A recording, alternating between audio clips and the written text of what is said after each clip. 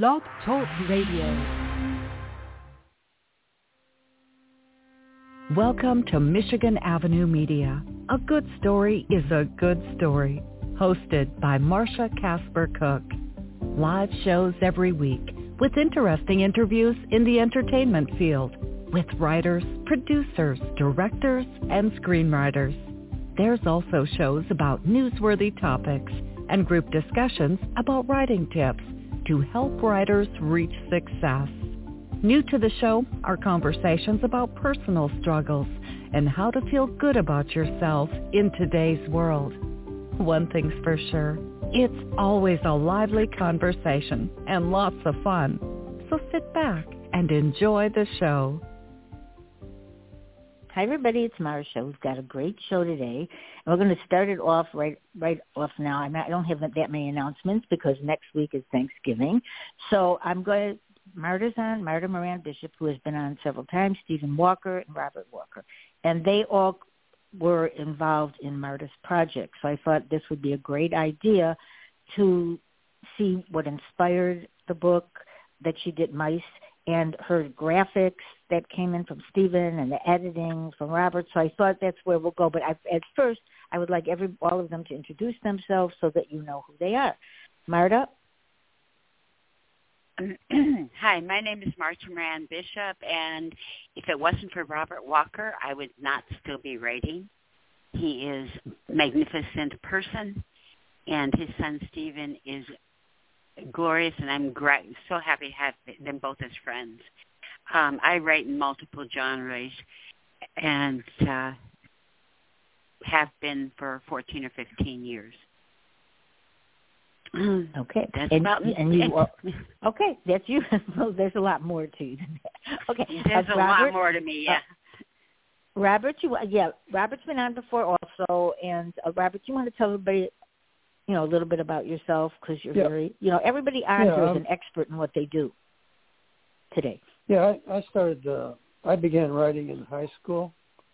My first novel was in emulation of Mark Twain, his boys' book, Tom Sawyer, Huckleberry Finn, and I got it in my head that I could do the sequel. So I wrote my first book as kind of a sequel to Huckleberry Finn, which was a crazy idea. Well, anyway, the sounded book did get published. The book did get published in 1982, and now it's on Amazon. It's called Daniel Webster Jackson and the Wrong Way Railway. Since then, having turned into a 75-year-old, tomorrow's my birthday.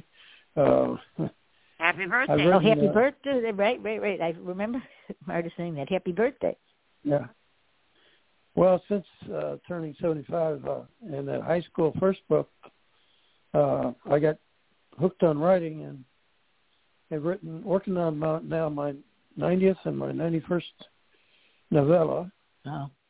Wow. And, so I've been a busy, also teaching. I love teaching, but I'm retired from teaching now, so I'm continuing on to my new goal. I keep setting new goals. My new goal is to make out 100 books, and my books aren't short or anything. They average about 70,000 words. So I feel like I've done pretty well for myself. And all my books are now on Amazon. Yeah. They just go to... Are all your books just on Amazon? Are they on Amazon or are they on other places too? And, just Amazon? Audible. Some of them are... I still have some that are still in paperback. Kind of the depends on where you paperback go ones will also be...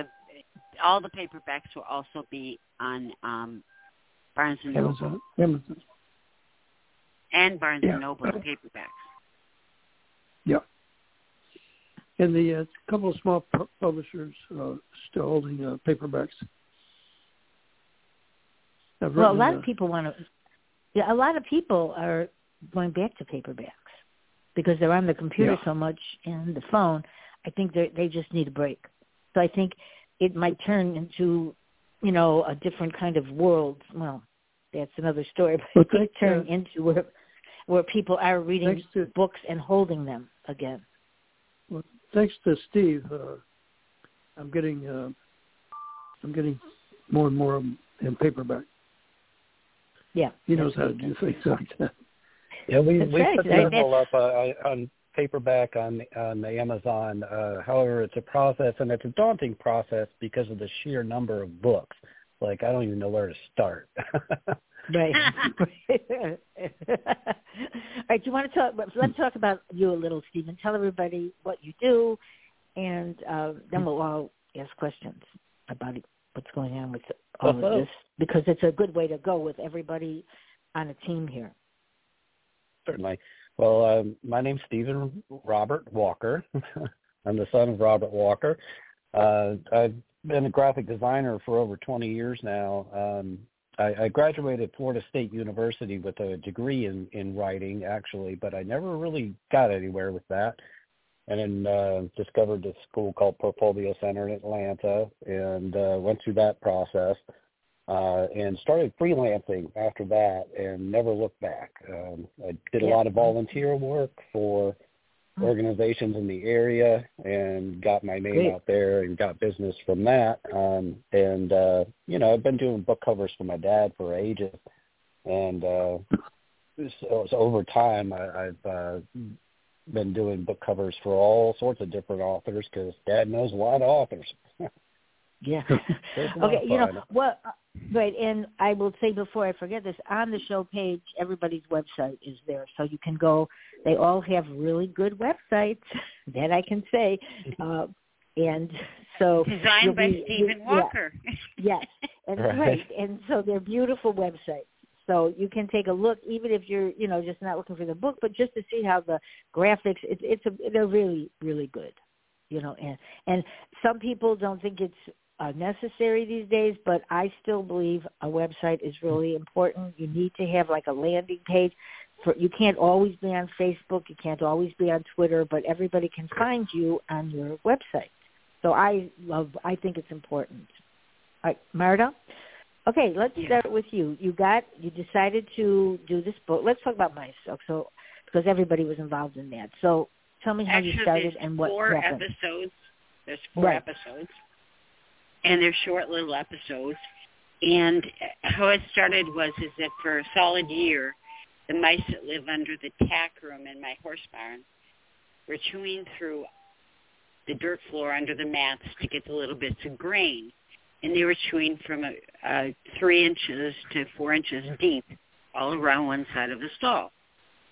And for lack of anything else handy, I was filling it in with manure. And then I read that you could use peppermint balls in order to keep the mice away when they kept going after. And every day I was filling them in.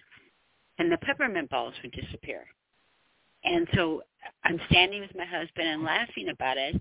And I messaged Stephen and I said, what are they doing with it all?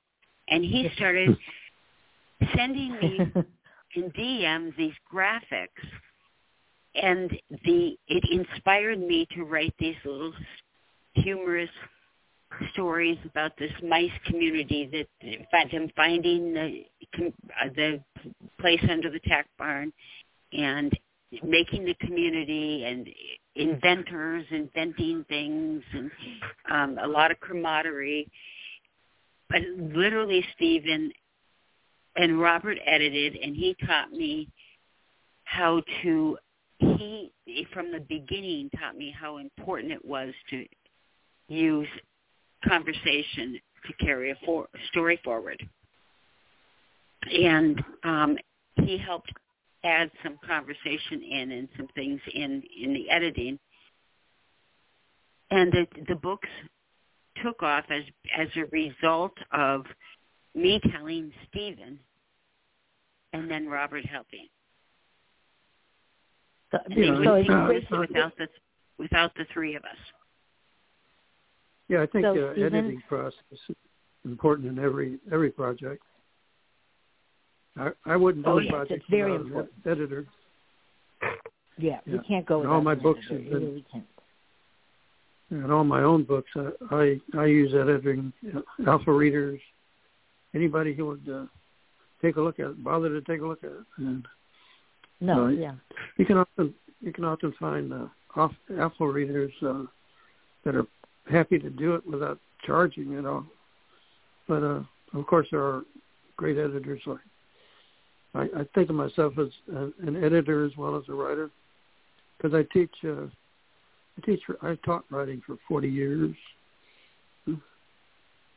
I think you know what you're doing. Well, that's the thing. Yeah. That's unfortunately the market the way it is. It's independent market is a great market. However, independent publishing, you need to have editing, you need to have a good cover, you need to have a good story. You just can't take a book and throw it out there and just put it on Amazon. So this is why we're talking about this today, because all of these steps are important to making a good book. It's nice, all the people that are doing this now, I've done this for 20 years and I was an agent, so I know that people gave up. So it's not good. You just kind of, if you have a good story, you have to work on it, but you also have to follow the rules, and one of the basic rules is editing. If you don't, you just and eventually a great book cover. You can't write. Yes. And a great book cover. Okay, yeah, Stephen, let's talk about I see a lot of pathetic. Oh, yeah. I see a lot of pathetic covers on the indie publishing. I see a lot of bad there covers. But you know what? Even in the big publishing houses, I've seen covers that I do not understand how it even passes anything. I mean, it's a test of, and they're just not good, and they're from publishers. So I think that's the other thing. When you independently publish, you get to pick a cover. Sometimes the publishers, they do it for you, and you can't keep changing covers if you don't like it. So, Stephen, we'll talk a little bit about that how you do the graphics, what comes in your mind. Like, certainly when you saw Marta's, it's great, all the graphics. I mean, it's just they're adorable covers. They're just great. Oh, yeah, they are. Yeah. Yeah.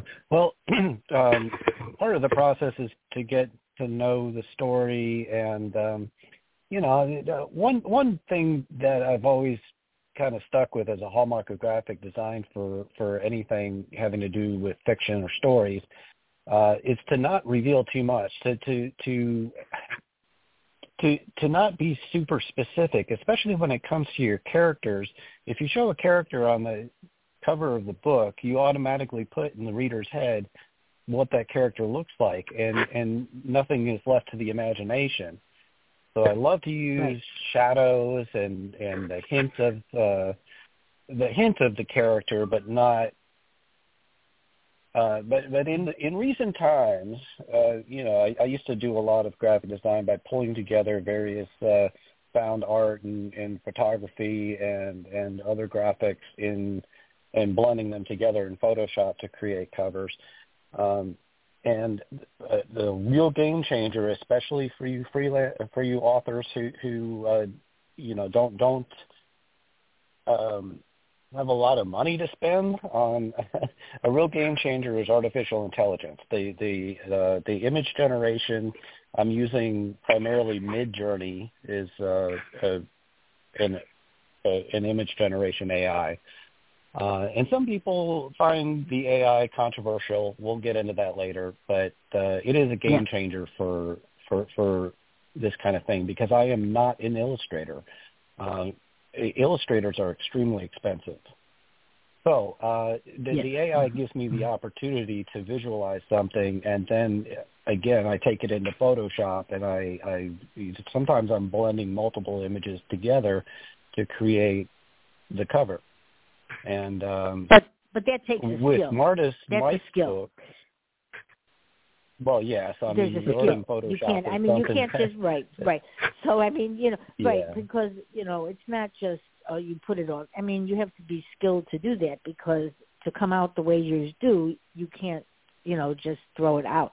So that's one of the things too. You have to have the skill to do it. Yeah. Well, the skill and also the patience. I mean, anybody could watch a couple of YouTube instructional videos on how to use Photoshop, but it's going to take you 2 weeks, where it takes me, that's I've been doing it for 20 years, so I can move very fast.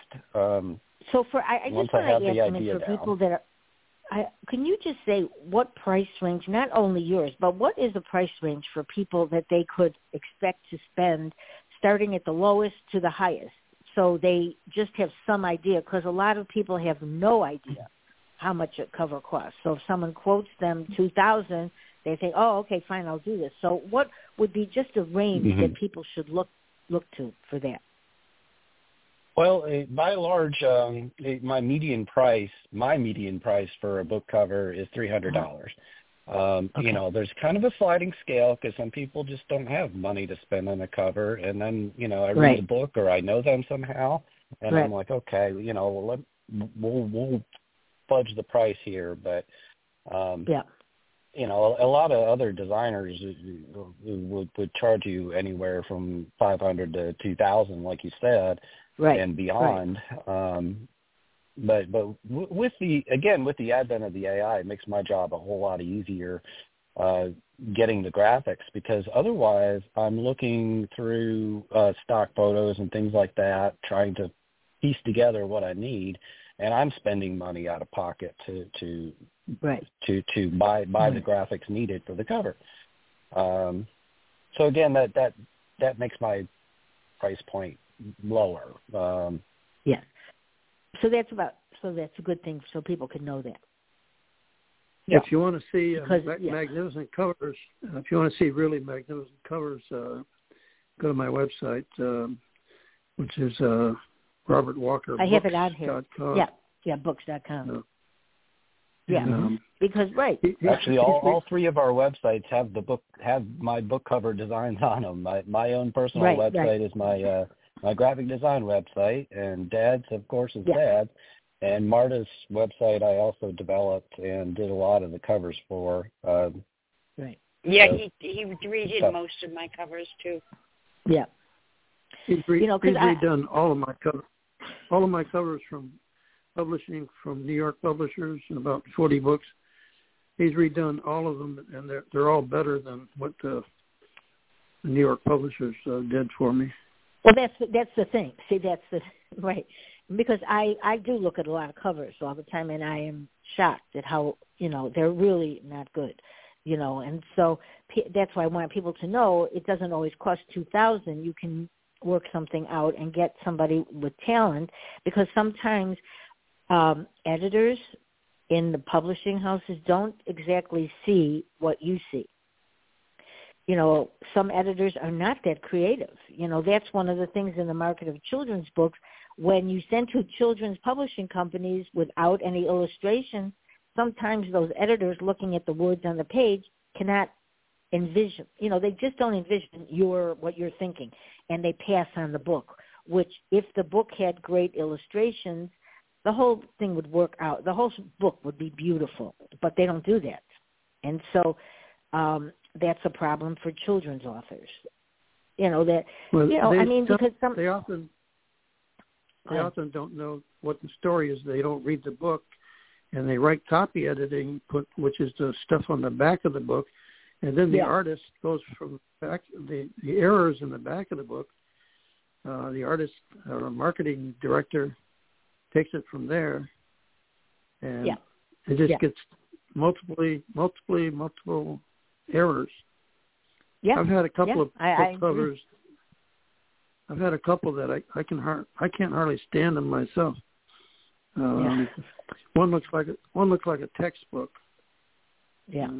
Instead of a novel. Well, see, right. You have to be creative. I mean, you need to be creative for this. That's why, even if you just look at a picture, doesn't mean it's going to be good on a book cover. So creativity comes into that. So all of this matters in a book. Oh yeah. Especially when you're on I think a lot of times. Yeah, a lot of times the publishing houses are more they're more concerned about money than they are about creativity. And respect for the author's story. And, like Dad said, half the time it's like, did you actually read the book? No, that's true. No, that is But you true. also get into big presses and small presses. And small presses, you have to pay for your cover yourself. That's correct. That's Sometimes, correct. I've been doing some covers for small publishers. One dad's been working with, and basically I've been doing the covers for free. It's like, okay. Yeah. Come on. Yeah, no. See, that's because the whole you have thing. to pay for the covers. You have to pay for the illustrations, even with a small Yes, press. I mean, that's the thing.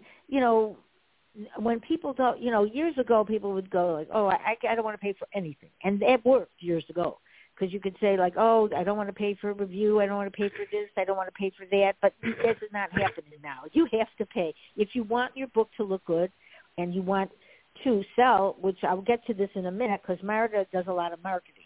So that's another thing. You can do everything wonderful, and then your book just sits there. So, Marsha, talk a little bit about what needs to be done. And it's really hard to get an audience. It is now. It's not like it was because now Facebook, it does not get anywhere sometimes. And people are going like, nobody's sharing, nobody's looking. That's what happens. So you have to find alternatives to that. What are you telling people, Marsha, these days, what to do? I'm telling them to look for other sites. I'm going to be starting a YouTube. I'm working on starting a YouTube channel. Hey, Stephen, I'm going to need a graphic for it. No doubt. For children's books, where I'm literally going to sit in a stuffed chair and do it the old-fashioned way and read the book like I'm on TV. Or pieces of the book for once a week. But do TikTok, do Instagram. That's if well, that's you want to get your... But also, don't forget about your newsletter. I have my newsletter, which which, by the way, Marsha, I have your book in coming up. Yes, I have your book, one of your books coming in the next couple of weeks. I throw people. You never ever know when I'm going to throw your stuff in it. Okay. I keep saying I'm going to do a newsletter. Because I hunt over Facebook and Twitter, and what different people I know are doing, and I will put them in my newsletter. Going back to how good Steve is. Yes, I'm going to add a little something to this also. People need reviews. So Kathy Goldwyn, who will be on the show in a couple more weeks, which she's been on before, she has a service, and I think it's a wonderful service.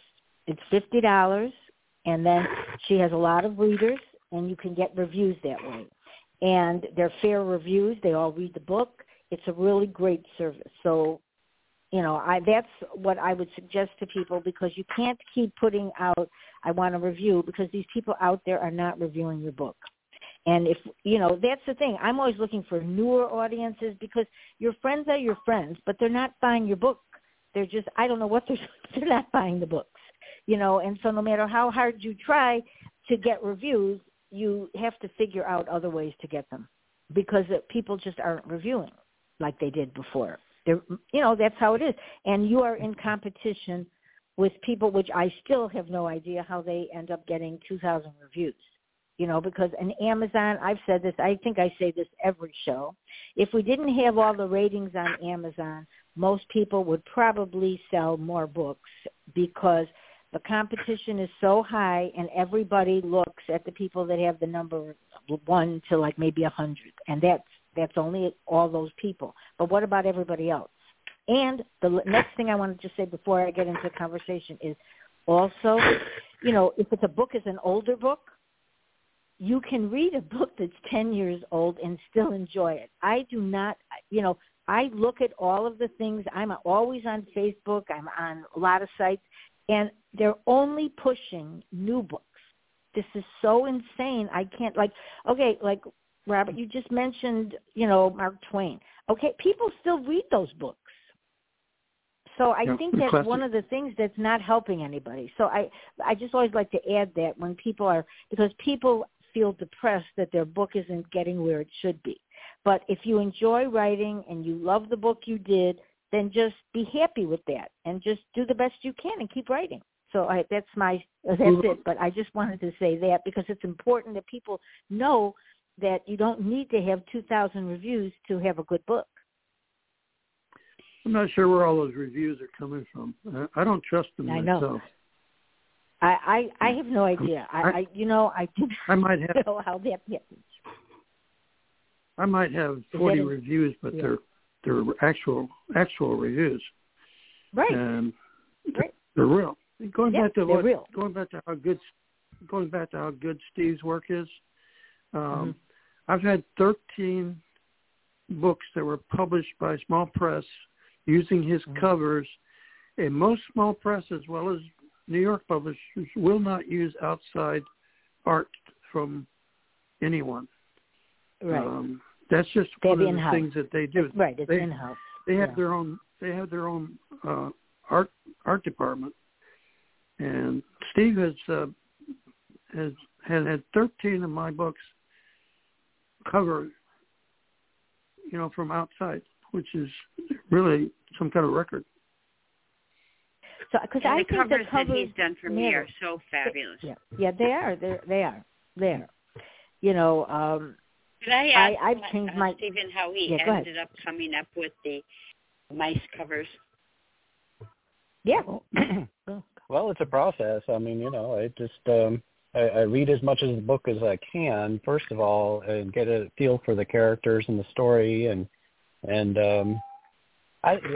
one thing about me is that I'm extremely intuitive. I used to work at a New Age bookstore, of all things. The store had psychic readers. And I explored a lot of spirituality, and I have an innate intuition when it comes, especially when it comes to creative clients. A lot of my clients are really not exciting stuff. I mean, the more interesting ones are the nonprofits that do good things in the community.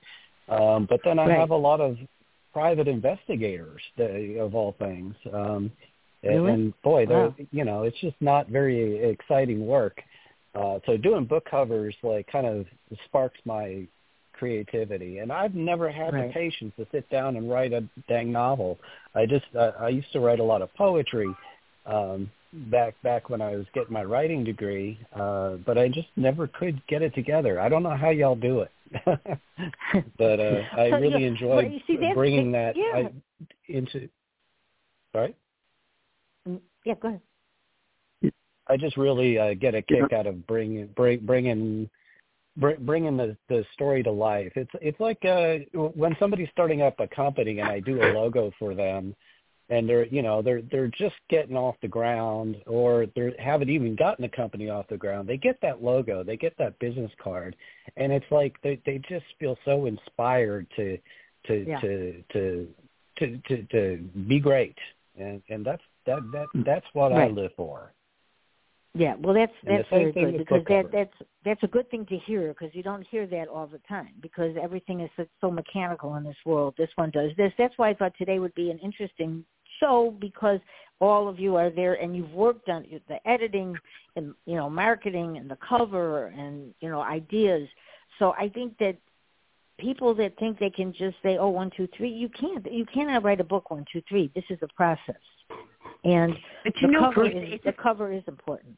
Go ahead, Marsha. The funny thing about the mice books is that when you start to get intuitive and empathetic and name your mice, they become characters. Right. It's very hard to think badly of them. Even when you're still 2 years later filling in holes. Well, let's just put it this way. Well, it's funny because the mice. Go ahead. The Mice of Barnville short stories came. The covers came first, essentially. Yes, they did. They did? Inspired the book. Interesting. They inspired the book. Good. Each one of the graphics he sent me inspired the episodes. I've had stories inspired by a single title. Sometimes a title will inspire me to write the book. Yeah. Like Ghost Gun. When the first time I heard that term, I knew I wanted to write a Western. And I did. I wrote three with that title, series of 3. Yeah. Title matters. A title matters too. I have lists of titles if I think of something, and I just put a title down, and that can make you think of the whole story. But if you don't write it down, yeah, it's a good. That's the other thing Stephen did, is that he took what was going to be a short winter story that turned into a novel, First on the Wind. He named it. Oh, really? Oh, yeah. Oh, interesting. I forgot I had done that. Yeah, we brainstormed on titles, and yeah. He gave it he named it. He created the most magnificent cover based upon the characters that I was writing about. But the cover came about midway through the book. But no, maybe a quarter of the way through the book. But I had no name for it, and I don't know if the book would have taken the same direction or not. Except my characters do take me on a merry chase, and I just kind of. Well, that's what they should do, right? That's what characters do. Whether they're dogs, mice, because I have my character Gracie, so she's my, I'm going to bring her back. But I mean, a character is a character no matter what. If it's a horse, like, as you know, it's just how it is, So I think people, that's what writing is. It's imagination, and that's what, obviously, creating a cover and a title, that goes along with it. So you have to have some kind of an imagination to do this. And so does a good editor who is able to understand the story well enough to bring add conversation or a scenario into what the characters would be doing because they understand the story. Yes. Because I think you can make a mistake.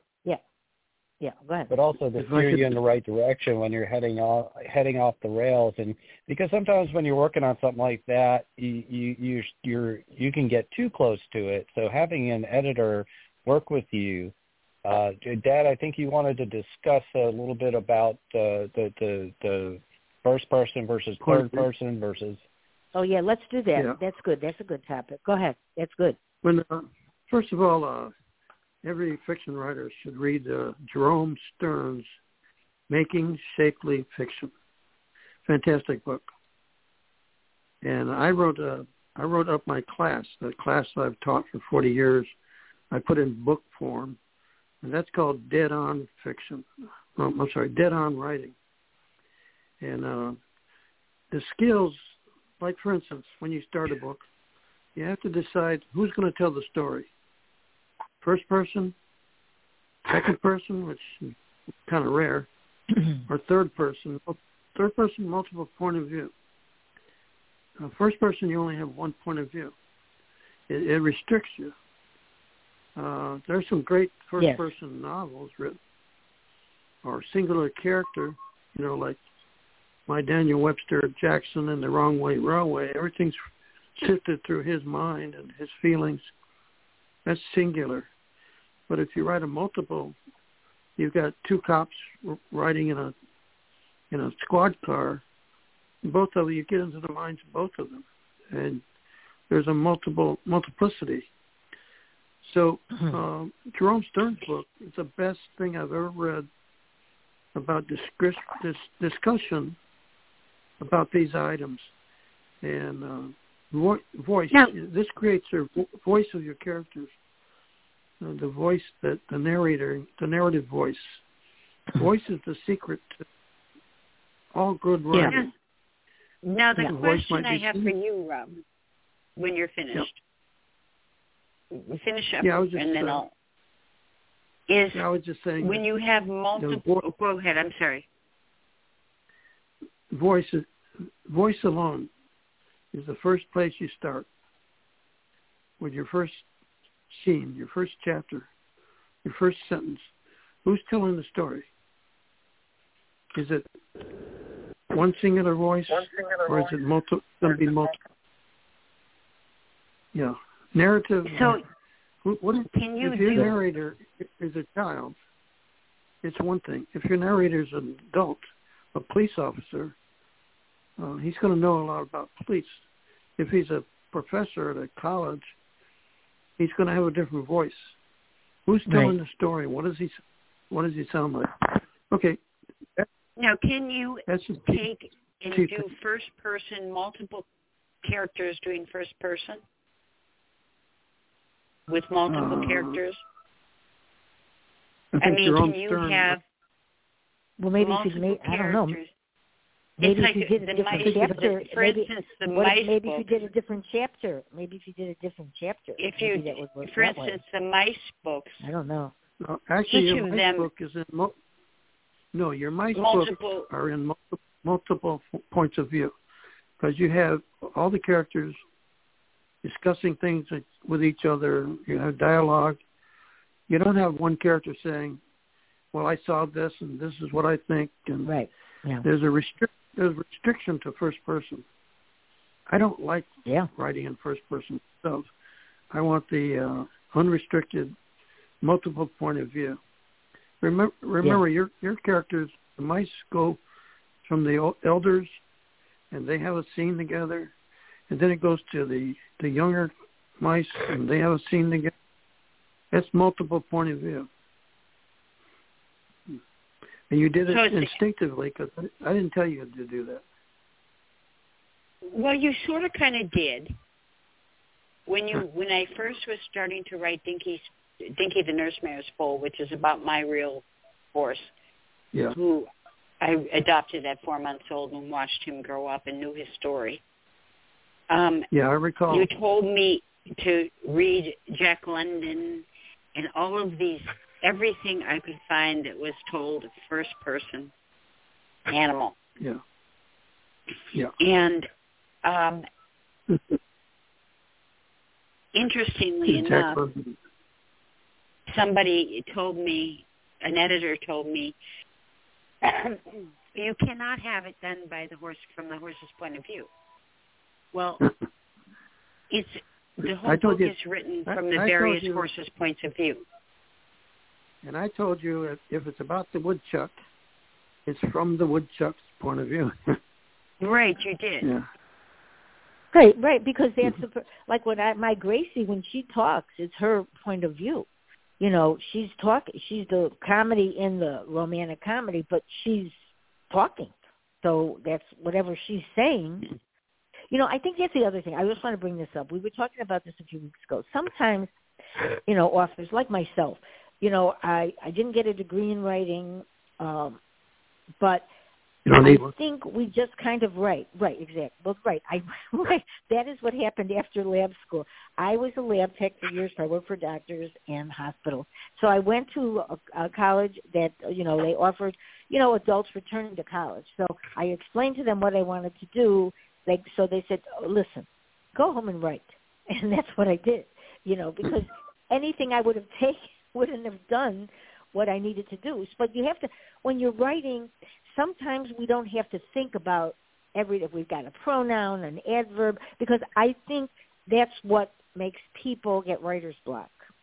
You just have to write it, and that's what you need a good editor for, because if you start second-guessing everything you do, you'll never finish a book.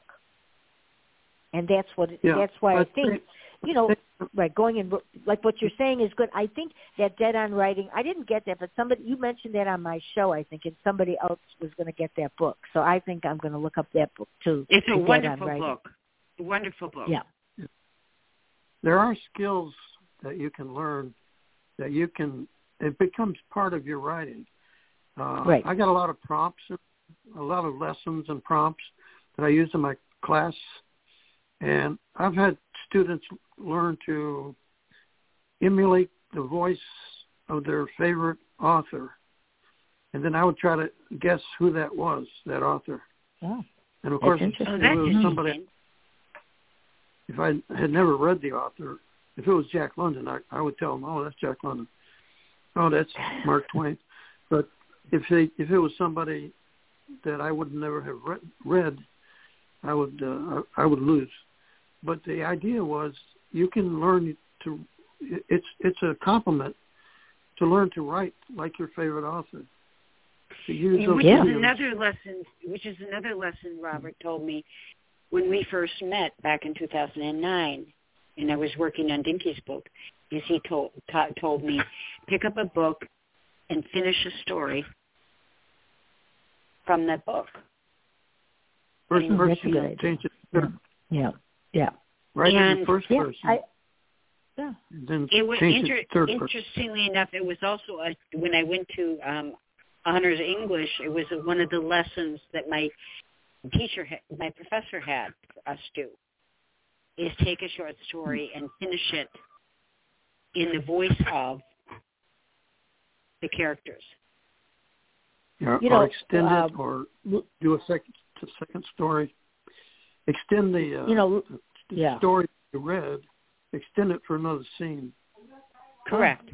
See, that's a good thing when you're saying scene. Okay, so what I was going to say is like when you want to write dialogue, like we were talking about how to write dialogue, because if you put people in a room together and then they just talk, that's how I learned dialogue from writing like screenplays, because if you put two people across each other on at a table, even if it's two dogs talking to each other, they're just talking. You say like, oh, like what are you wearing or something like that? Why are you wearing this? Or change your clothes. It looks horrible or something.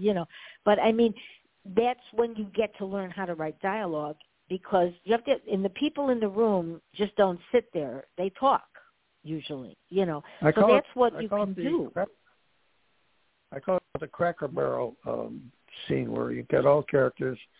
The guy that knows everything, the jerk, the nice lady, and they move around the room. They open the window. Right, exactly. They go to the door. Right. They go to the counter and they purchase something. Get back to the Cracker Barrel. Right. Now, interestingly enough, because of my professor and Rob telling me the same thing, I finished a number of my mother's short stories, and I finished a short story my sister started, which she had talked to me about it back in 2012. And she had me look at the very beginning parts, and I told her, you can't start every sentence with I, me. And then I never saw the story again, but I did know how she wanted the actual ending, not how to get there, but it's a ghost story. And she started it, and I have yet to find anyone, including the narrator, who could tell where she left off and I finished. Mm-hmm. Well, and also maybe Stephen can do a graphic to get you there. No, I got there. The book's out. Right, but I mean on anything you were thinking of, because that's what somebody like Stephen, as you're saying, that he gave you help on other books. So if people need to get there, this one's just talking for people. Go ahead. Oh, for people, yeah. But no, in this particular one, which is called George Haint, and it's an unusual ghost story, and it takes place in the 1850s during the Comstock Gold Rush. Comstock, yeah, I remember you telling me about that. And your relative, she had gotten iiitis. I call it iiitis, the disease of first person. But she got over that because when I inherited it, that was all gone. Mm-hmm. Yeah. And she rewrote it in third person. No, she rewrote it in first person. She rewrote it in first person. Oh, okay. Without that. Well, some stories need to be first person. Like you said, ghost story, that might be. Then she extended it to start writing what you call the multiple POV. Yeah. Multiple points of view, and in that mix is where I got the story and finished it to where she was going to end up with it after she passed away. Yeah. But I kept in her voice well enough that no one, including the narrator, who is an English professor, could tell where I started. Well, maybe your thoughts are like, sisters. Well, it's partially that, and it's partially going back to Stephen's working in the New Age bookstore. I used to be a psychic. For many years. Cool. And so I still have psychic. I still can do it. I was. Really? Unknown fact, I don't know about you. I didn't know about you. I actually was in the whole psychic history. I was in the whole psychic world with a lot of very, very famous psychics doing. Well, I have an idea. Okay, if you know people or Stephen, I want to have a show like that. So if you know some psychics, come on the show. We used to. Years ago, I've had a few people on. I love that topic. I believe in it. I think it's a wonderful thing to talk about. So, Marta, that will be a new job here. You can find people and be on this show because I do like to talk about that. I'm very superstitious, so that's another thing. But I just wanted to add something. When you sang about first person, you could do, when people are writing a story, and sometimes if you add a letter in or, somebody writes a letter, that can be in first person, and you can learn about the character then. So that gets the reader maybe to feel a little more personal with you once you write a letter about that character or the character writing a letter to somebody. I've done novels where the first person part of the novel is from the serial killer, and the rest of it is third person because that's from the detectives. Right. Trying to catch them. Because that's how it was. Right. Yeah. I want to ask Stephen a question. All right. Now, if a person has, I'll use the person. It's me. I'm going to talk about for a second. All right. I have a book. I have a screenplay. Right. It's because it matters though. Okay. So Grand Central Station was the script. And it was, it didn't get made, but people really liked it. So I made it into a book. And it's not anything really, it's so much different. It's so very different. Anyway, so I used the title as my title on my book. And people like the book, but I think I made a mistake. So, but I don't think my title is good because for a screenplay it was good, but not for a book. So, and then every single cover I've had, and I've tried like a lot of them. And, that's what I might want to do. Maybe I should, because I'm not happy, title or the cover. Oh, Stephen would be able to make you a fabulous cover. So I will. So I may be right. I may be a client soon because it still bothers me. I think the book would do much better with another title. And I've had different titles, when I did it for screenplays, because when you write a screenplay, you just keep changing the title a lot of times, so it goes out there in a different title because you don't really know what works. But for me, it never worked. So if people are out there listening and you think you have that problem, then maybe you should, because I know a lot of people that are redoing books from years ago because things have changed over the years. And if you're not getting play out of your book and you think the story still can make it, maybe hiring someone like Stephen would help because that has been an issue for me all the way along. Every cover, no matter what I That is such a great story. And, Marsha, I have to agree with you. The cover doesn't work. Right. No, okay. It doesn't. Okay. And it's a great story. I really love that story. That's like one of my favorites. And I really think it's one of mine, too. Name. I've read it 3 times. So I think that I'm honest enough to say, so when you're looking at your own work, try to be honest.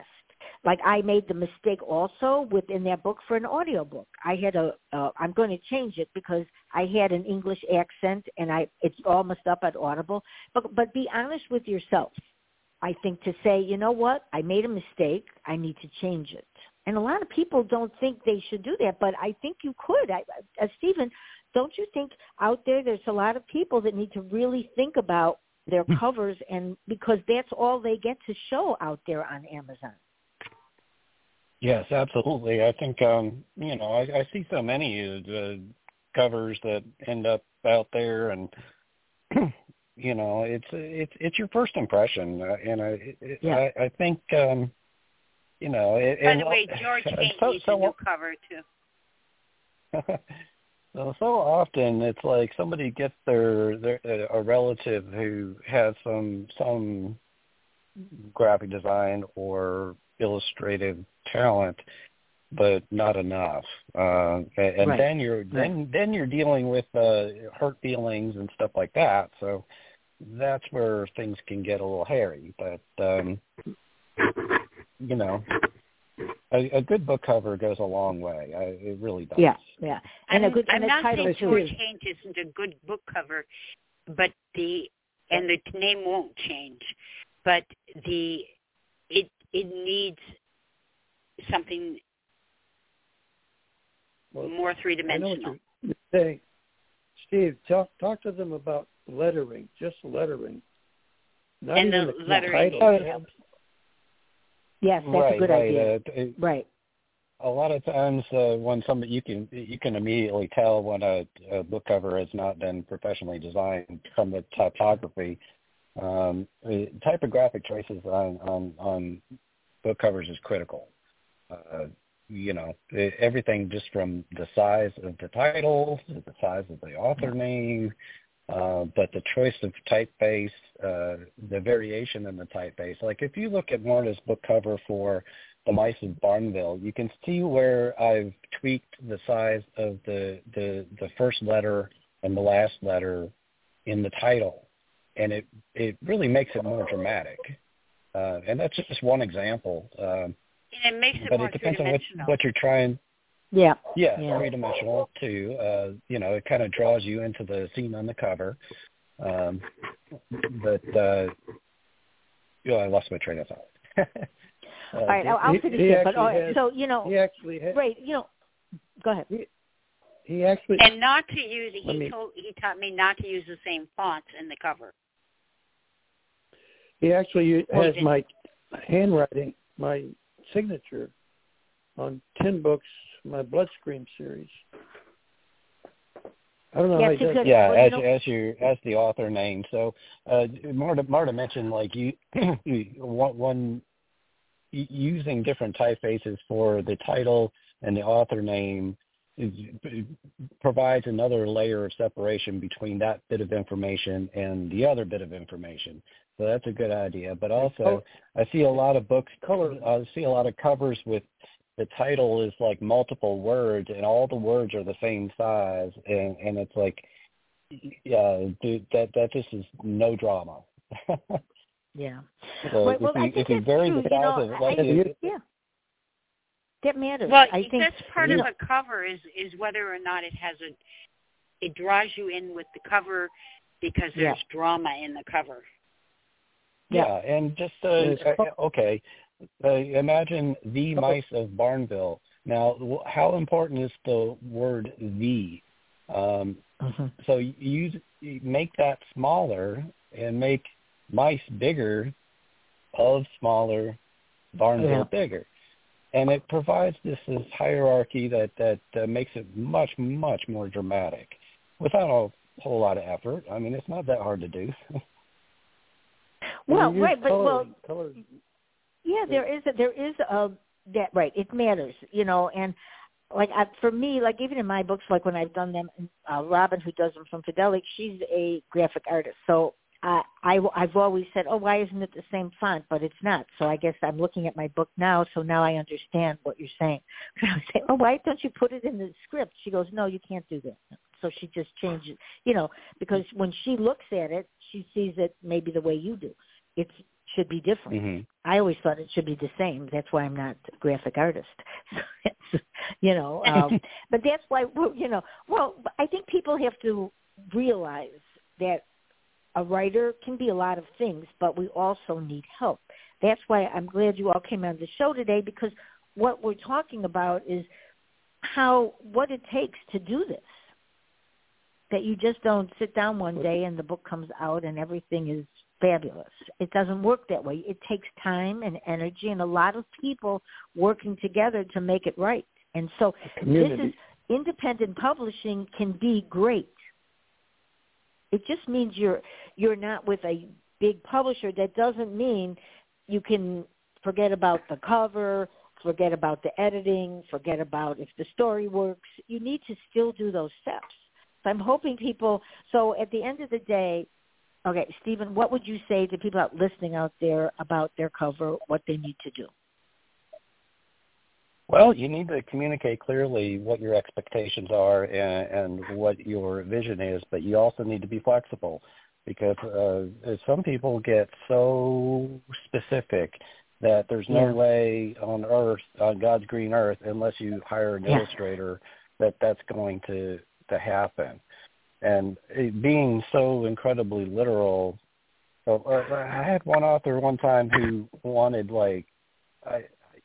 some of the ideas people have are just so complicated. They have so many elements that they want shoved into the cover, and it's just not necessary. It creates a mess.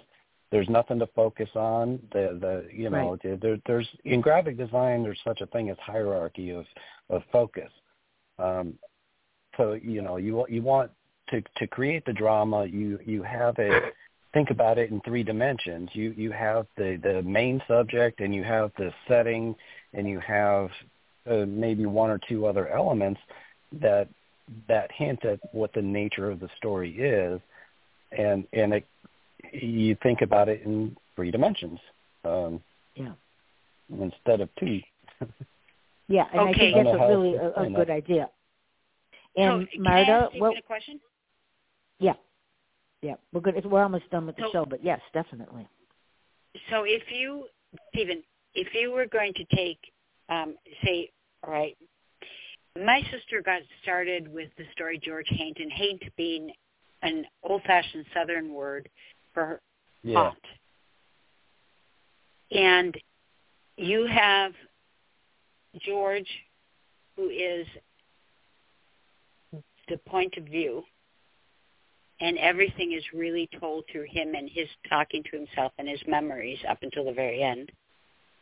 And then the story was inspired by a picture my sister sent me of an old shack in the hills in the Silver Hill section of Virginia City, Nevada. So you have the old shack, and George wakes up in the old shack again, and it's falling apart. And you have George, and you don't find out what George actually is until the end. And you have a murder mystery. No dog. And you have a murder mystery.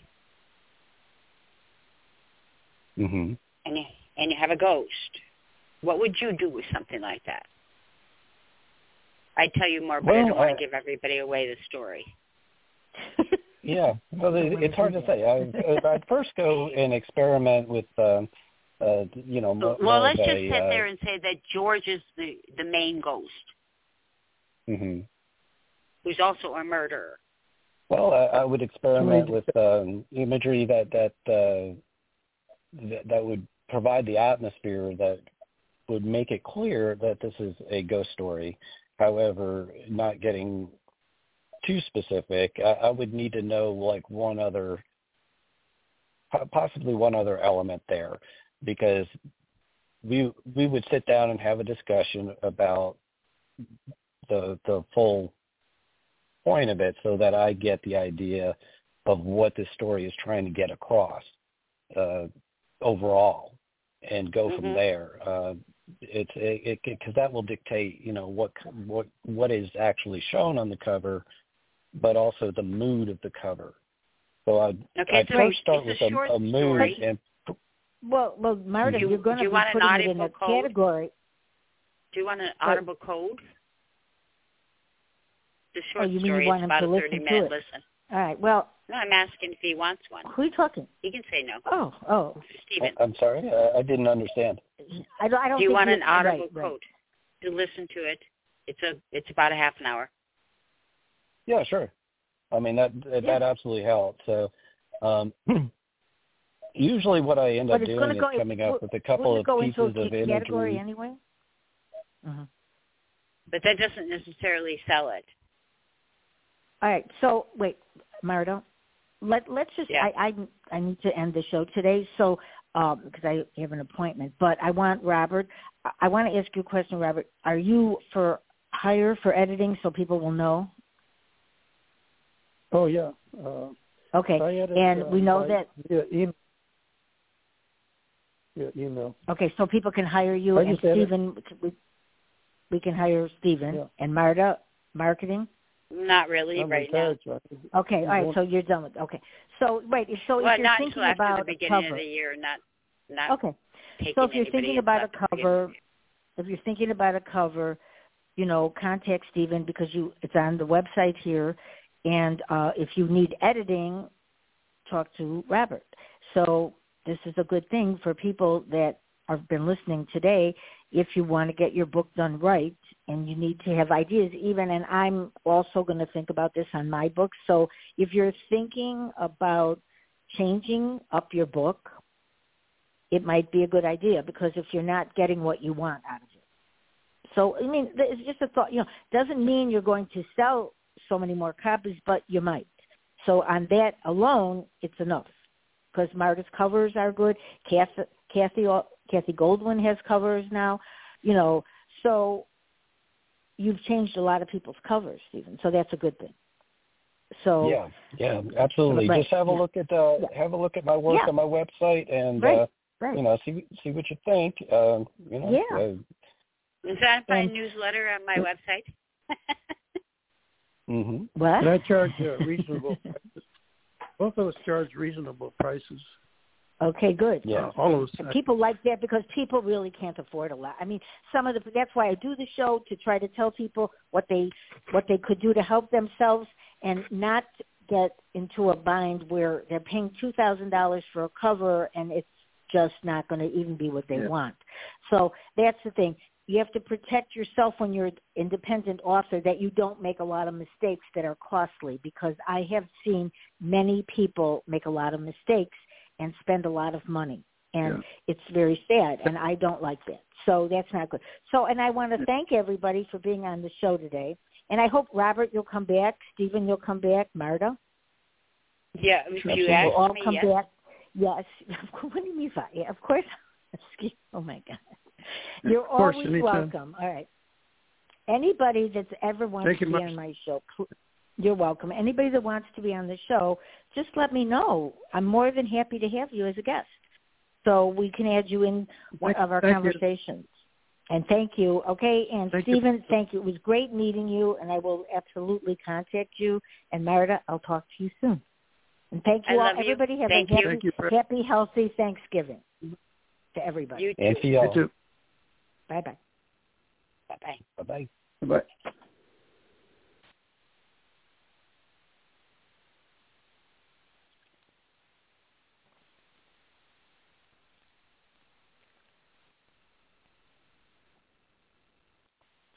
With Lucky Land Slots, you can get lucky just about anywhere. Dearly beloved, we are gathered here today to... Has anyone seen the bride and groom? Sorry, we're here. We were getting lucky in the limo and we lost track of time. No, Lucky Land Casino, with cash prizes that add up quicker than a guest registry. In that case, I pronounce you lucky. Play for free at LuckyLandSlots.com. Daily bonuses are waiting. No purchase necessary. Void where prohibited by law. 18+. Terms and conditions apply. See website for details.